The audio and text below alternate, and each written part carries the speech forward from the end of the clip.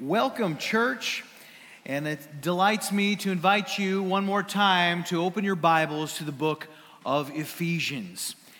We are winding down our journey in this amazing letter of Paul to that church in Ephesus. Can't believe we are almost done with this study, my first full-length book study here at Lamb's Chapel, and it has been a great journey for me. I hope it has been for you. Just last week, we talked about spiritual warfare, the fact that every believer, every single one of us as a child of God are engaged in combat with an unseen spiritual enemy every single day. And because his nature is spiritual and not physical, we require spiritual armor. And we looked at that armor last week. Just to refresh your memory, to recap the components of that armor, we talked about first, the belt of truth that holds everything together like a belt does. And this is not merely the reality of truth, this is known truth, which is our standard. And then we take that truth and we apply it and we live righteously by it, and that's the breastplate of righteousness. And it is righteous living that protects our heart, and that's by God's design. And then we talked about the shoes of assurance, which is the knowledge of the gospel that we have received. And so by receiving that gospel, we have peace. And we have a sure footing in life. And we know that we are His and He will not let us fall. And then we went from there and we talked about the shield of faith. Because with those shoes, what do? You walk. And as you walk, you come under fire. The enemy launches fiery darts at you. And so you need faith to deflect those darts, that you can keep moving forward in trust of God and not in trust of self. And then we talked about the helmet of salvation, and that encases our mind, because the battle begins in the mind. And so when we are encountering temptation, we got to remember our identity, right? That's what we talked about. We remember that we have already been delivered and we don't need to fall to temptation. And then we closed out the armor of God by talking about the one and only component that is both offensive and defensive. It's the sword of the Spirit. And the sword of the Spirit, the Bible says, is the word of God. And by this word, with the Scripture, the promises of God, we can deflect the blows of our enemy. We can also inflict damage upon him. When we throw the promises of God back at Satan, the Bible says he will flee. And so these are the promises that we have, and that is the armor of God. And it is powerful, but as powerful as that armor is, Paul did not close out his letter right after the armor. He's got something more for us. He's got to remind us about something else, because when you understand how powerful you are, when you understand the wealth of resources you have, what might you be tempted to do? You might be tempted to relax. You might look at all of this that I now possess as a believer. Look at how powerful God's word says I am. You might begin to rely on yourself. And Paul says, no, we can't have you do that. Can't have you do that. And if you think back in this letter at all that we have talked about, going back to chapter 1, Paul has told us, you've received every spiritual blessing of heaven. You are chosen. You are adopted. You are predestined. God has lavished His grace upon you. You are redeemed. You are forgiven. The mystery of His will has been revealed to you. You've got an inheritance. You are part of another kingdom, not of this world. You are part of a family, the family of God. You are powerful beyond your imagination. You have insight into His word because of the Spirit that lives in you. You now know how to conduct life in all of these different relationships, in your marriage, in your parenting, in the workplace. He's given you this amazing weaponry to combat your enemy with. Despite all of that, you still need prayer. You need prayer. Because without prayer, you're going to get puffed up. You're going to get lazy. You're going to be lethargic. You begin to rely on yourself. Paul says you can't do that. Prayer comes on the heels of the armor of God. It is related to the armor of God, but it is not itself a component of the armor of God. It's much bigger than all of that. It's much bigger. It's not related to a piece of the armor. We got the helmet of salvation. We got the sword of the Spirit. We got the shield of faith. There's no spear of prayer. There's no bow and arrow of prayer. No, prayer is not a single spiritual weapon. It is that which empowers the whole ensemble, you see. There is a word in the first verse that we're going to look at today that repeats. Look at the most commonly used word. Listen for it as I read verse 18 of Ephesians 6. Paul says, praying at all times in the Spirit with all prayer and supplication. To that end, keep alert with all perseverance, making supplication for all the saints. What's the word? It's the word all. All times, all prayer, all perseverance, all the saints. And so in your notes, what you need to understand is that prayer is God's strategy for the totality of the Christian life.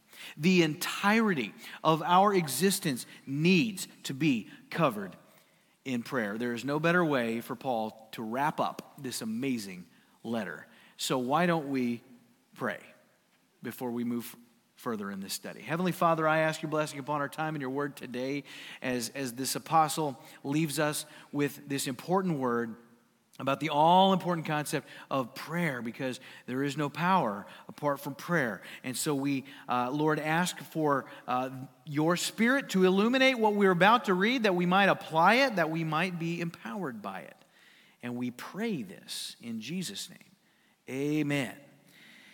Every great Christian has a rich and consistent prayer life. The Christian soldier has all these spiritual weapons, but they will not be valuable apart from prayer. Because in your notes, to be effective in combat for the Lord, the believer must have communion with the Lord. You want to do combat? You got to have communion. Now, we just took what we call communion as an ordinance of the church. And that is to be in communion with the Lord, to remember what he did for us at Calvary. But when I speak of communion here, I'm speaking of prayer, that when you pray, you are in communion with God. You are communicating with God. And this is something that you need in your life, because you can know the Bible, you can know all the right words, you can do all the right things. If you don't have prayer, you're functioning as someone who is dead. You need the power of prayer. And it's not something you can fake. You can look the part, you can sound right, but you just can't fake it, because all will be revealed. I lived on the first floor of Dorm 5 my freshman year at Liberty University, and the guys were undergoing a spiritual challenge that first semester. We were challenging one another to establish a consistent prayer time, a consistent daily devotion in the Word and in prayer. And so some guys were seeking to establish that first thing in the morning, early in the morning. Other guys are like, I'm not really a morning guy, I'm going to do it before bedtime, which doesn't always work out the way you envision. Exhibit A, we had one guy, he related this experience to us. He said that he was going to start out having his quiet time right before bed. He came back one night to his dorm room. He was all alone. He dimmed the lights. He got his Bible, put it on his bed, and he knelt down by his bed, and he folded his hands, and he started to pray just like this. And within minutes, he nodded off and fell asleep. Just like that. A little bit later, his roommate comes in. Opens the door. It's dim in the room. He sees his roommate in prayer. Appears to be in prayer. Doesn't want to disturb him. And so he gets ready for bed, slips into his bunk. He goes to sleep. The next morning, that guy wakes up, rubs his eyes, yawns, looks over, sees his roommate still like this. And he says, dude, you are so spiritual. And at that moment, the other guy wakes up, realizes what's happening, and very slyly says, in Jesus' name, amen. Listen, you can't fake prayer, all right? You can look the part. As I said, you can impress people with your verbiage when you pray publicly. You can impress them with your posture, but your life reveals it. You got to have a consistent life of prayer is the standard of a true relationship with God. And there are many texts on this throughout our Bible, but none better than this one right here. And so we're going to walk through this together. Now, let's promise not to elbow one another, okay? Let's promise not to at people, because this is something we can all improve on. Is that true? We can all be better in our prayer life. But let's break this down line by line. As I go back to the top of verse 18, Paul tells us what this looks like. He says, praying at all times. And so, first of all, in your notes, when do we pray? Answer, constantly. We pray constantly. In Romans 12:12, Paul says, rejoice in hope, Be patient in tribulation. Be constant in prayer. He wrote to Timothy. He told him, he said, I remember you constantly in my prayers night and day. A Christian should pray at all times. You got to pray like you breathe. You pray as you breathe. How many of you are breathing right now?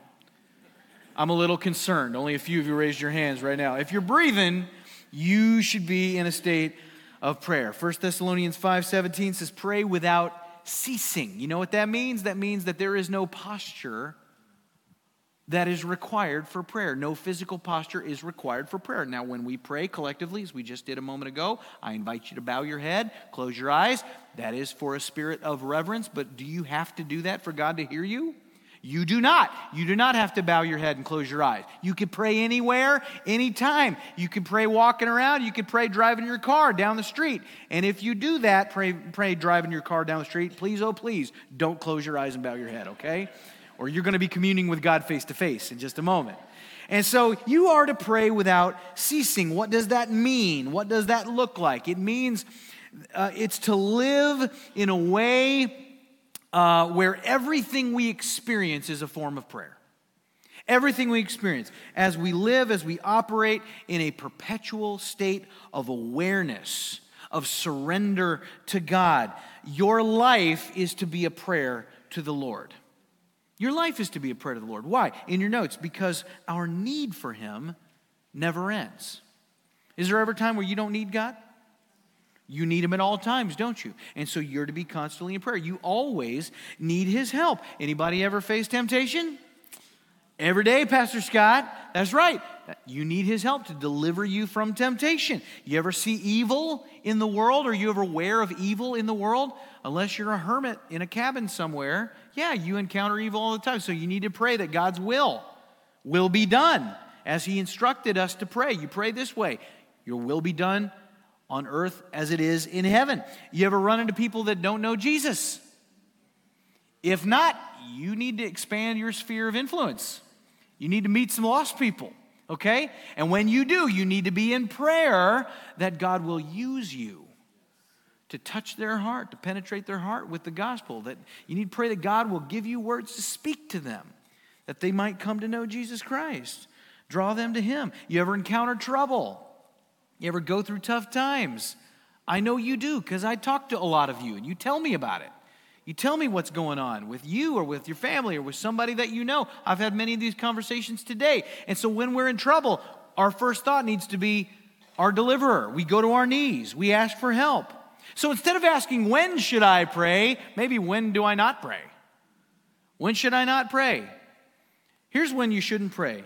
Or here's when you don't need to pray. You don't need to pray when you don't need God. You don't need to pray when Satan has retired. You don't need to pray when God stops loving you. Are any of those things going to happen in this lifetime? No way. And so we need to be constantly in prayer. As long as there's a weakness, a great commission, the flesh, the devil, all right, we need prayer because we have a need that never ends. And then in your notes, it's because our relationship with Him never ends. Does God love you? You are in relationship with Him. He has a love for you. And so you're in that relationship. And as His child, you are in constant relationship with Him. You know why? Because His Spirit lives in you.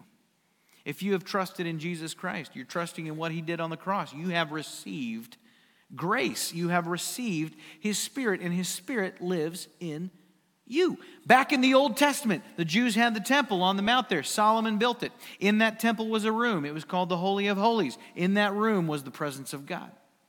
And there was a veil that separated the Holy of Holies from the outer court. Only one person could go in there, a high priest. He had unique qualifications, Levitical line and all of that. And he would go in there, and only at certain times could he go in there and commune with God, right? Well, guess what? When Jesus was on the cross and He breathed His last, what happened to that veil? It ripped from the top to the bottom, signifying what? Access granted. The presence of God is not limited to a room. It's not limited to one priest that may come and go at the direction of the Lord. No, now you are the temple. You who trust in Christ, His Spirit lives in you. And you don't need a human priest. You had one. His name was Jesus Christ. And now because of your faith in him and the Spirit that lives in you, not only are you a temple, you've got something called the priesthood of the believer, where you don't need to go between anymore. You go straight to God. You go right to him boldly. You approach the throne of grace with confidence, as Hebrews says, and that is your relationship. There is no facet of life that is outside of that relationship. Everything that you experience, you view through the lens of your fellowship with God. And this is summed up by Paul in Colossians 3. He says, set your mind on things that are above, not on things that are on the earth. Everything is viewed through the lens of your relationship with Christ. It's this ongoing fellowship of the believer with God. Paul says pray at all times. How? In the Spirit. We pray in the Spirit. You are never separated from God because you're indwelled by that Spirit. So you pray in the Spirit. Now, some people look at that and they think that means that means to pray in the Spirit is to pray in tongues. No, that's not what that means. That means that you are indwelled by the Spirit and you are praying in submission to that Spirit, because the Spirit is ensured that your communication is always open, but it does need to deepen. It does need to deepen. And so you need to listen to the Spirit's lead as you pray. And you need to ask, what is it that God wants? How do I align my will with God? Now, how many of you struggle knowing what to pray for when you pray? It's kind of hard to know how to pray sometimes. Here's the good news. Romans 8:26 says this. Likewise, the Spirit that lives here, the Spirit helps us in our weakness, for we do not know what to pray for as we ought. I can relate to that. But the Spirit himself intercedes for us with groanings too deep for words. And he who searches hearts knows what is the mind of the Spirit, because the Spirit intercedes for the saints according to the will of God. Now that is good news. When you don't know what to pray for, and sometimes we don't. Sometimes we know we just need to talk to God about something we don't even know what it is. How do I pray? Well, here's the good news. You got a Spirit that is praying for you. He is interceding for you. You don't know what God's will is, but guess who does? The Holy Spirit does, because he's God. And so God is praying for you. And this is groanings too deep for words. And some people go, well, there you go, that's praying in tongues. No, that's not the context there. You say, are you one of these guys that thinks that all tongues have ceased and all that? Well, no, I'm not. But you know what? The context here has nothing to do with you or I making groanings too deep for words. This is the Spirit. And he is articulating things that we don't know how to articulate to the Father. And he is in complete unity with the will of God. And so the more that I submit to the Spirit as I pray, the more in tune with the will of God I become. The more I embrace my identity as a child of God, I'm going to be more in tune with the will of the Father. And so as I submit and obey, I'm going to begin to pray things that are in tune with the will of God. That is praying in the Spirit. And so we're to always be in that mindset of connection to God and prayer to God. Paul says pray at all times in the Spirit. And then he says with all prayer and supplication. And so in your notes, what do we pray about? Everything. You pray about everything. You pray about anything. Paul says all prayer and supplication. That means all kinds of prayers. Did you know you can pray about anything? You can ask God for anything. Did you know that? Some people struggle with that. And here's the cool thing. Since he's God, he has the capability to answer. He can grant any request.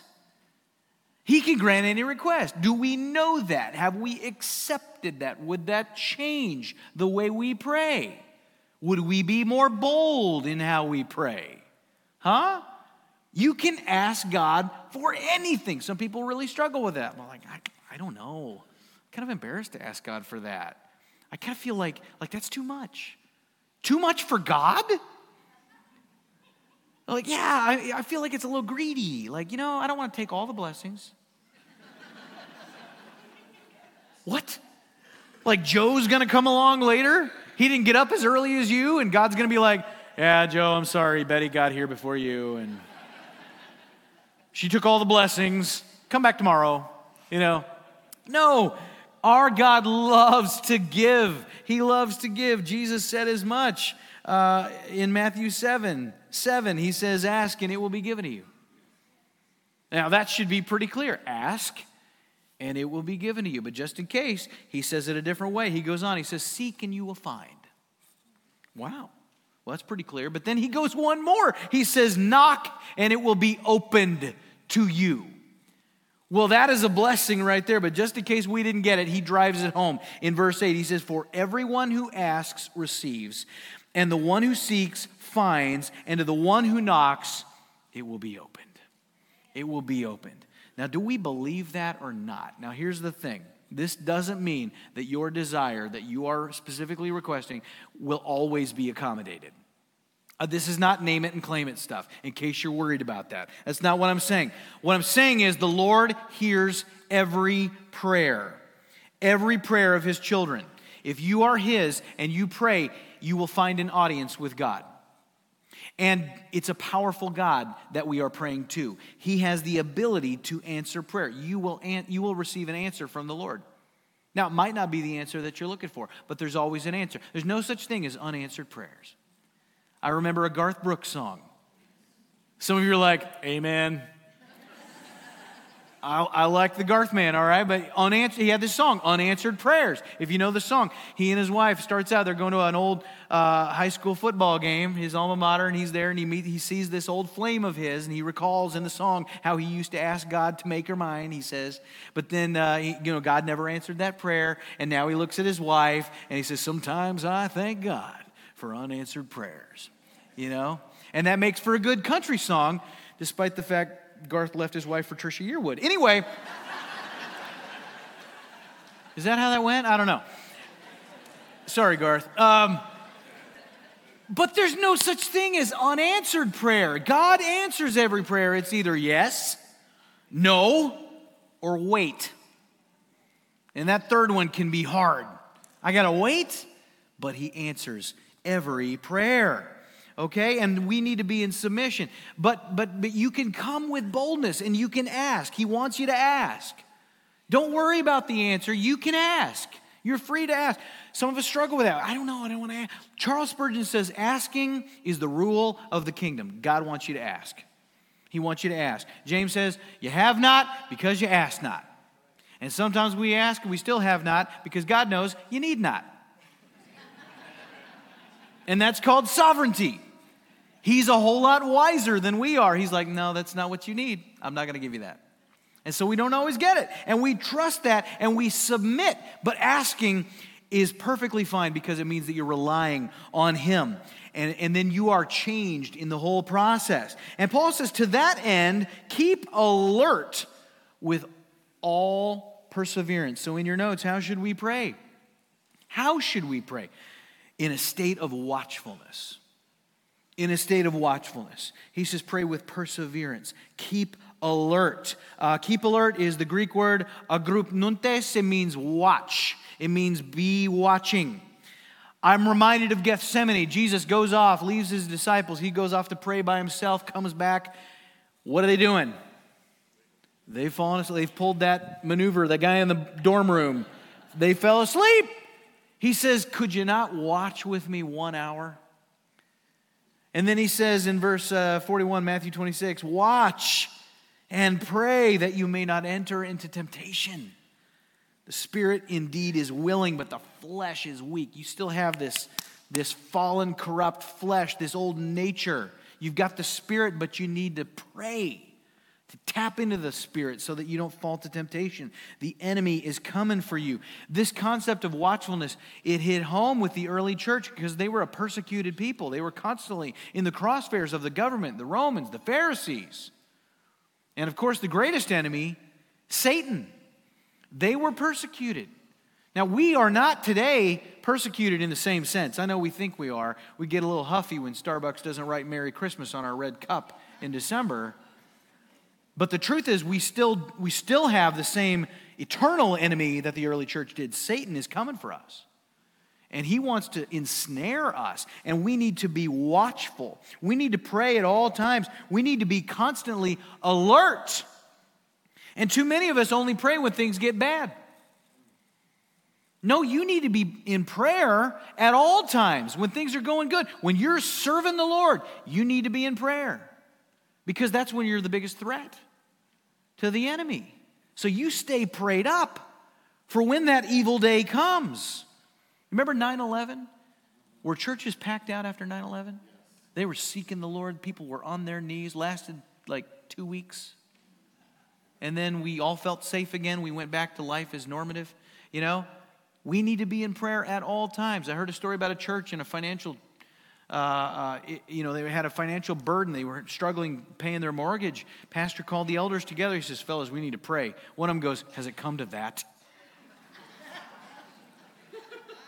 We need to be in constant prayer with perseverance. The word for perseverance is proskarterese. It means to give oneself over. This is the only place in your New Testament it appears. To be fully given over. To be zealous for something. Paul had great zeal for prayer. We see this throughout his letter. In chapter 1, he says in verse 15, for this reason, because I've heard of your faith in the Lord Jesus and your love for all the saints, I do not cease to give thanks for you, remembering you in my prayers. He had this pattern of ever-present watchfulness. And as he prayed for them, and we read on in verse 17 of chapter 1, he says that the God of our Lord Jesus Christ, the Father of glory, may give you the spirit of wisdom and of revelation in the knowledge of him, having the eyes of your hearts enlightened, that you may know what is the hope to which he is called. You see what he's praying for?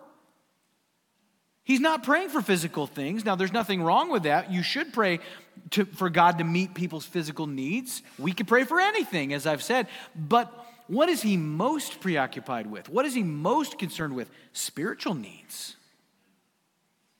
Paul is most concerned with that which most concerns God. And you and I need to make sure that we are preoccupied with the things that preoccupy God. I was just at Samaritan's Purse this past week. This is a tremendous ministry that we support here at TLC. I'm very glad that we do. And I went out there. It was a pastor's round table. Several pastors from around the country whose churches support Samaritan's Purse going out there. We got to meet with Franklin Graham, talk with him. He was sharing with us about some of the wonderful programs in that ministry, one of them being Operation Christmas Child, which we do here. Yes, and I love Operation Christmas Child. I love to see those shoe boxes filled with things that are going to just be a blessing to children around the world. And I think 6,000 boxes came out of here last year. We want to blow that out, by the way, this year. So I hope that you're gearing up to help us with that. We're going to be telling you how you could be involved. It's tremendous ministry. But Franklin told us in the early days of Operation Christmas Child, those first 3 years, the program was in the red. They were like $9 million in debt. And he said it occurred to him that that program at that time was purely benevolent. It was just about putting a box in the hand of a kid and getting a smile. And that's really all it was, just to give them a physical blessing at Christmas time, to give underprivileged kids a gift. And he said it wasn't until the end of year 3 when we said, something's missing. We need to accompany every gift with a presentation of the gospel so that they would get the greatest gift, so that they would come to know Christ, and we would follow up and we would disciple them. And that's what makes this ministry special. He said, since we made that decision, we've never looked back. That program's never been in the red since. God has provided for it every step of the way. They just gave their 200 millionth shoebox away to a little girl in Ukraine. And we support that at this church. Amen? And that is the outreach, but it's more than just a present. It's the hope of Jesus Christ. And how only God knows how many youngsters have come to faith in Christ because of that. But you got to be concerned with people's spiritual needs, not just their physical needs. You got to ask God when you pray, do something that lasts forever. Don't just do something that will meet needs temporarily. Make an eternal difference. Satan can distract us by enticing us to pray for good things, but not God things. We got to be focused on the big picture. Now back to chapter 6 of Ephesians. Paul says, you do all this, and he goes on saying, making supplication for all the saints. Meaning we don't just pray for ourselves. We don't just pray for our immediate circle. We expand our prayer. Who do we pray for? In your notes, first of all, we pray for believers in general. Believers in general. All the saints around the world. Paul's saying pray for the church. Pray for God's children. Does this mean that we don't pray for unbelievers? No. Paul commands us to pray for unbelievers elsewhere, but the context here in Ephesians is the church. That's been the context since chapter 1. This whole book is about the church. We are a new people. That's the name of our series. And so we're focusing on all the saints, the body of Christ. Do you pray for the church? I hope you pray for your home church. Please do. But also pray for the church at large. Pray for the body of Christ around the world. Okay? Because they need prayer. We've just talked about the armor of God. You and I are targeted every day by Satan. You know who else is? Every single believer around the world.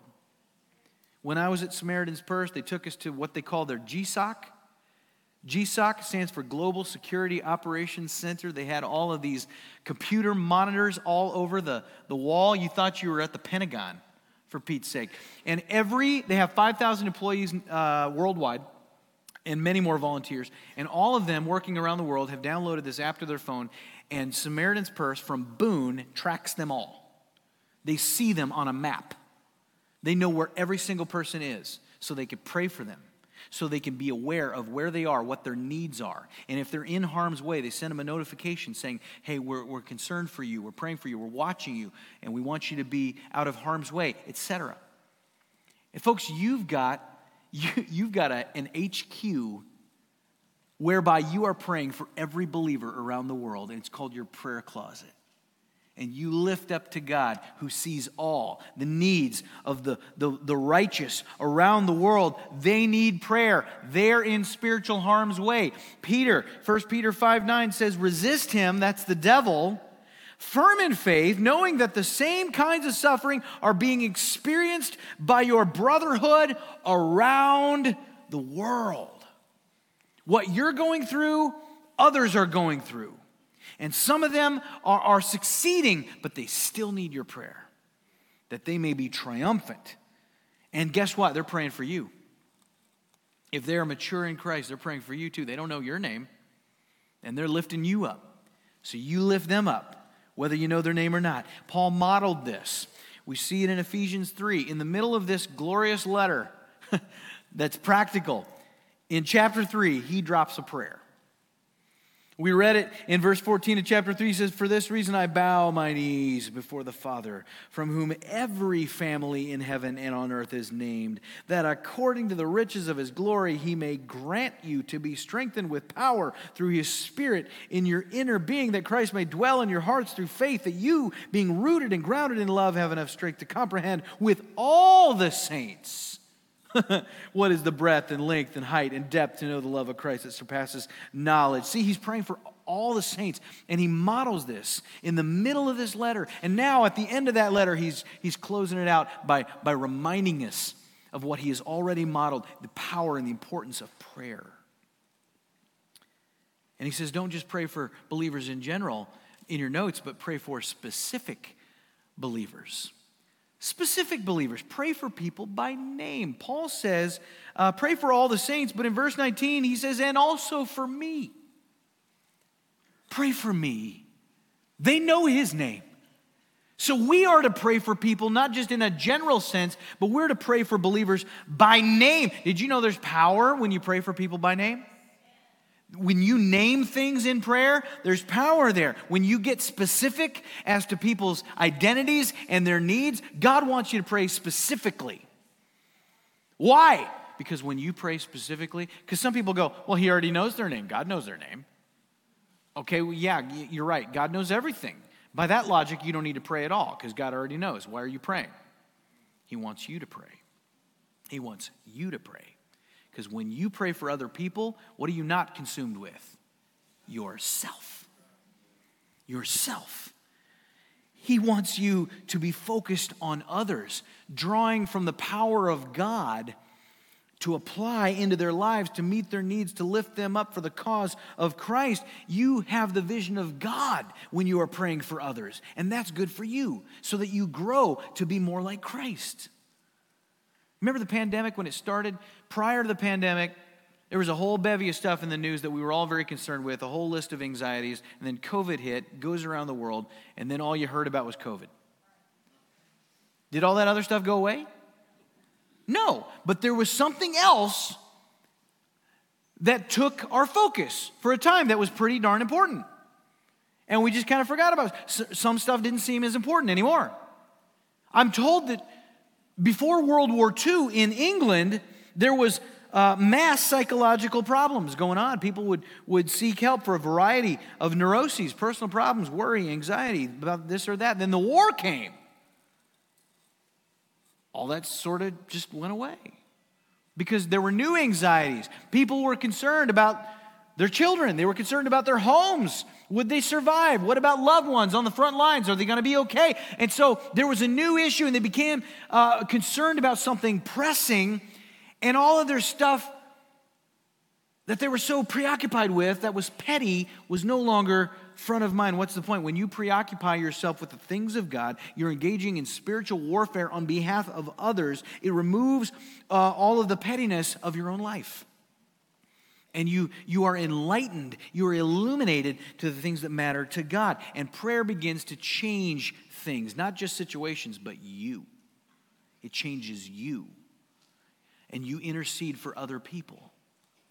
Just like we read about the Holy Spirit in Romans 8. When you don't know how you ought to pray, the Holy Spirit intercedes on your behalf. Well, when you pray for other people, that's called intercession. When you pray for yourself, that's called petition. And petition is wonderful. We're all to do it. But you're never more like Jesus than when you are praying for other people, when you're interceding for them. You want to be a healthy person? You want to be a growing Christian? Lose yourself in prayer on behalf of others. This is the zeal, the perseverance Paul is talking about. And so he makes a specific request. He says, pray also for me.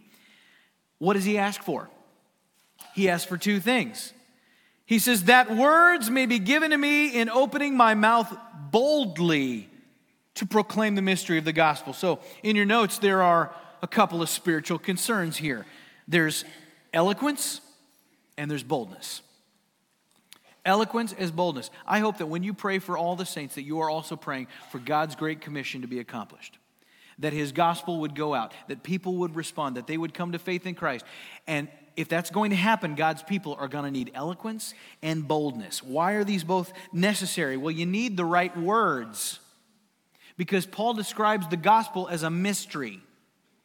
Okay? And so God's people who have received the gospel, who know the gospel, we need the right words to articulate the gospel. Now, I think if you just say the basic facts of the gospel, God loves you, Jesus died for you, he rose again, that's the gospel, you know? And I think God can use that because his word does not return void. But sometimes God can use specific words in specific situations in a strategic way to reach people when they would not ordinarily be reached. Paul demonstrated this. He says, I have become all things to all people that I may by some means save some. And so we pray for eloquence. We pray that God would give us the right words. But you don't just pray for eloquence. You got to pray for boldness too. Why? Because eloquence is subjective. You pray for eloquence, you might not ever be sure you're eloquent enough, and so you might not ever open your mouth. I just need to pray for more eloquence. I'm not eloquent enough. So you got to pray for boldness. So that you be so bold, you'll just open your mouth and you'll start and you let God worry about the eloquence. You just open your mouth and speak. You pray and you let God work it all out. And then you open your mouth. I grew up Southern Baptist. We had an evangelism strategy some years ago called faith. Faith evangelism. And it was an outline. You took that word faith. It was 5 letters, F-A-I-T-H. And each letter stood for a different word and a different concept, and you used it to explain the gospel to people. So you'd talk to somebody, an unbeliever, and you'd launch into this outline. And you'd say, well, you know, there's this word, faith. You spell it out on your hand. The first letter is F. F stands for forgiveness. In him, Jesus, we have redemption through his blood, the forgiveness of sin. A is for available. What's available? Forgiveness is available. It's available to all. God so loved the world, he gave his only begotten Son. Now, the problem is, I is impossible. It's impossible for God to allow sin to enter heaven. Well, that's a problem because the Bible says that for all have sinned and fallen short of the glory of God. So what's the solution here? Well, T stands for turn. Turn means repent. You got to turn from sin and self, and you turn to Jesus because he's the answer. He's the way, the truth, the life. And if you do that, you got H. H is for heaven, and heaven is eternal life. So that was the outline. Well, in the early days of faith evangelism, they did trainings. And they trained people to do what I just did, present the gospel using faith. And so there was this, I heard a story about this farmer who loved to talk to people about Jesus, and he was all gung-ho, and he was excited, and he prayed that God would make him eloquent, and he prayed that God would make him bold. And so he went out, and he was going to use the faith outline, and he's meeting with this unbeliever, and he says, well, you know, there's a way that I'd like to explain this to you. He goes, the first letter is F, and F stands for faith. And then he realized, no, F stands for forgiveness. But he was already into the presentation, so he goes, F is for faith because it's by grace through faith that you are saved, not of works, you see. And then the second letter, and he blanked out, and he goes, is E. And he's like, oh no. He's thinking, what could E stand for? Well, E stands for everyone, because Christ died for everyone. God so loved the world. That's everyone, no matter who you are. And then the next letter, and he had a background in evangelism explosion, or EE, so he just said the next letter is E. And E stands for everywhere, because it doesn't matter where you are, where you've come from, and what you've done. God sees you, and he loves you. And then he remembered there's a T in there somewhere, so he said, and the last letter is T, which is for turn. And that spells feet. Because when Christ conquered sin at Calvary, God just stomped all over the devil. Would you like to get saved? And the guy goes, yes. And he prayed to receive Christ. God answered. You pray for eloquence and boldness. You might not think you're eloquent, but God can use it if you will be faithful to be bold. He'll grant you boldness. And so Paul says in verse 20, I'm asking for this. And he says, because I am an ambassador in chains, that I may declare it boldly as I ought to speak. He says, I'm an ambassador. This is the same word used in 2 Corinthians 5 in verse 20. It says, therefore, we are ambassadors. You are an ambassador. Did you know that? As much as Paul was, you are an emissary for the gospel. You represent Christ. And so we're in this world, we've got a job to do, and we need prayer. Paul didn't just sit there in prison and think, well, there's nothing I can do. I'm just in prison here. He prayed for eloquence and boldness while he's in chains, in a jail cell, when a lot of us would just be like, well, you know, because he could have said, pray that God will spring me from this place. Pray that, you know, I got this chain on my leg's getting rubbed raw. Pray for my right leg. He didn't pray for it. He asked them to pray for his boldness that he may proclaim the gospel. And if you know anything about Paul, you know that he won his guards and his jailers to Christ everywhere he went. What an annoying guy. God would that we would be as annoying as Paul, that we would be bold, that we would be ambassadors. He saw himself the same way, no matter what his circumstance, and he asked for the same boldness, no matter what his circumstance. And so there are practical reasons that we must pray for all believers. There are practical reasons that we don't pray for all believers. Because sometimes we don't know what they're going through. We don't know their situation. We don't know their need. And so Paul recognizes people need to know my need. They need to know what my requests are. And he remedies that in verse 21. He says, so that you may also know how I am and what I am doing. Tychicus, the beloved brother and faithful minister in the Lord, will tell you everything.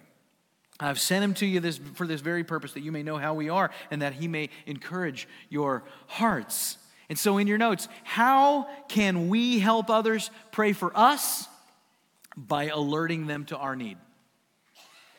By alerting them to our need. This is how the body works. Do you understand this? Let me explain this to you. I can't expect you to pray for me about specific things if I don't let you know about them. We need to let the body know about what's going on in the body. And so Paul sees that, understands that. I'm going to send Tychicus to you guys. By the way, this is a dear friend of Paul's. He's in the New Testament like 5 times. This is the guy that you and I have to thank for the fact that we get to read the book of Ephesians, because he's the one who delivered it.